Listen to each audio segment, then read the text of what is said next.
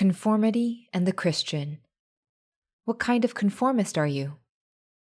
By Libna Arroyo.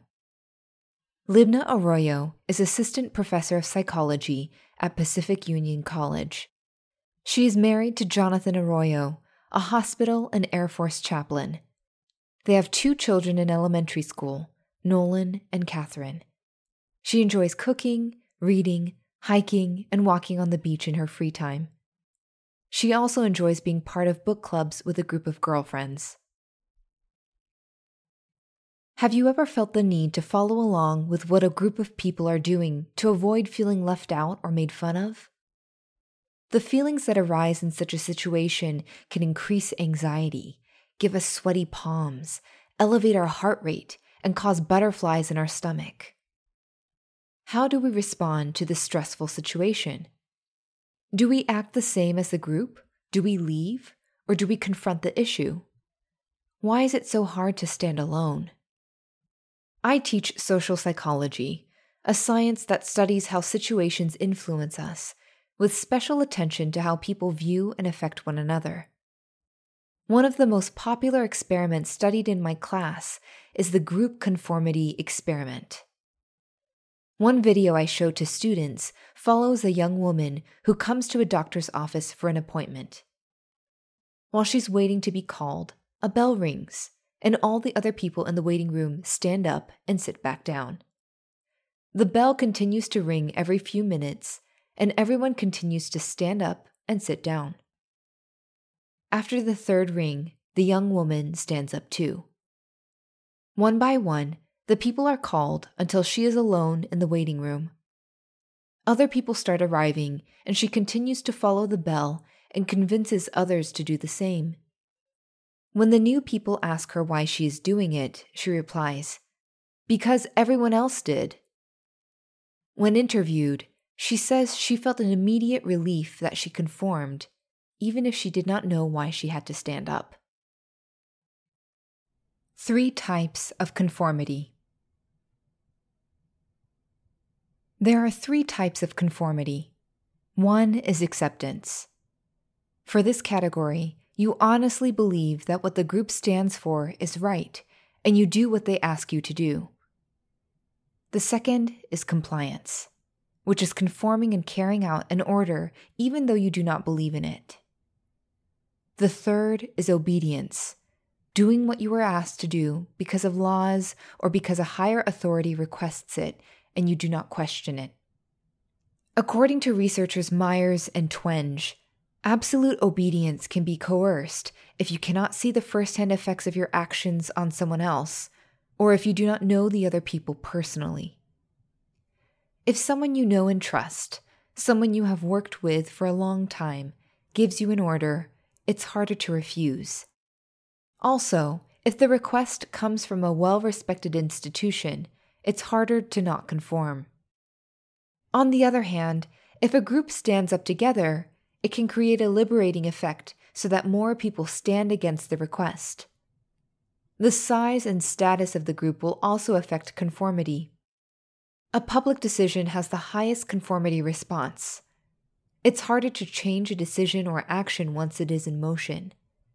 People will be less likely to change their minds because they don't want to apologize for wrongdoing, as it makes them vulnerable and not in control. Christian implications. What does conformity have to do with Christianity? Throughout history, following God's precepts has not always been the trendy way. There are several Bible characters who were truly God conformists and worldly nonconformists. I think of Noah, who stood alone with his family. Abraham, despite living in an idol-worshipping city, worshipped the true God and decided to follow God's command to go to an unknown land. Moses stayed faithful despite being offered all a person could want in luxury by the Pharaoh. Ruth followed the true God despite having to leave her family. David stayed faithful in the midst of challenges. Esther obeyed God's calling even with death looming near. Daniel and his 3 friends stayed firm despite the threat of a fiery furnace and the lion's den. Paul suffered so much and never denied Christ. Throughout the ages, God has had individuals who follow his teaching and his word. We recently watched a play at the Pacific Union College Church about the Anabaptist movement. Most of the founders believed wholeheartedly in Bible teachings about baptism, so much so that they were willing to die and be martyred for their beliefs. Then we see the Quakers, who stood against the laws of the land in the United States to help in the Underground Railroad and fight against slavery. People in every country in Europe helped hide Jews and stood against the Nazis despite their death threats. On the other hand, the Bible shows examples of groups that conform to the world and to the enemy of God. From the time the Israelites entered the Promised Land, they were seduced by the high places of the Canaanites and Moabites and by the false prophet Balaam. The high places were used for idolatrous worship, which promoted sexual immorality of all types, and were in total denial of God's supreme precepts. Only a small group remained faithful, the Levites. Later, the kings of Israel and Judah, starting with Solomon and continuing with Jehoram, Jeroboam, Manasseh, Ahab, and most of the other kings until the conquest of Judah by Babylon, brought the perverse practices of the surrounding nations to the people of God and to the temple itself. These kings influenced the people of Israel and Judah so much that it was hard not to conform to the idolatry present everywhere.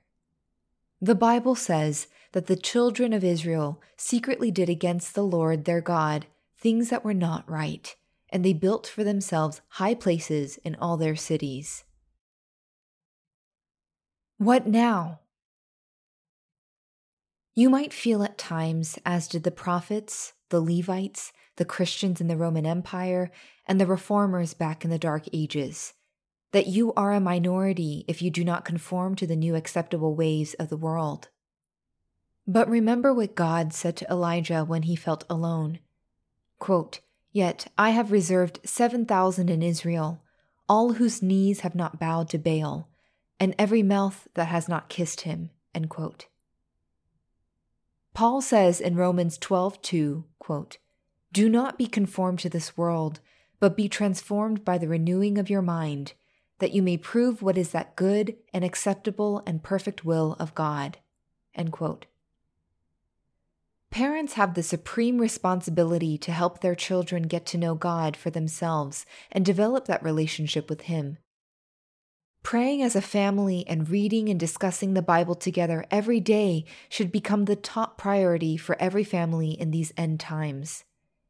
It helps us conform with the Word of God instead of the world around us. Encourage prayerful reflection on God's Word and time with God, either before work and school or before bed. It will be a habit that will provide an armor of defense against evil. One way we can bring constructive conformity to our families is by modeling godly behavior. Be an example for your children. May they see you on your knees and see you open God's Word. Demonstrating God's love to others despite hatred thrown your way is another way to show conformity to God's precepts. God is calling you to get to know Him as the supreme authority, closer than any parent or friend relationship on this earth. He asks us to trust that His word is above any institution. We are to do our best to obey our country's laws and our leaders in the government and our church, but not when they go against God's word. May we be worthy to suffer when we are persecuted for His name's sake. May nothing, our jobs, our families, public opinion, our health, our possessions, separate us from our Heavenly Father and His ultimate redemption of this world. Beloved, do not imitate what is evil, but what is good. I challenge you to conform to our beloved Savior, who will redeem us from sin forever. For more articles and resources for ministerial spouses, please visit ministerial.adventist.org/spouses.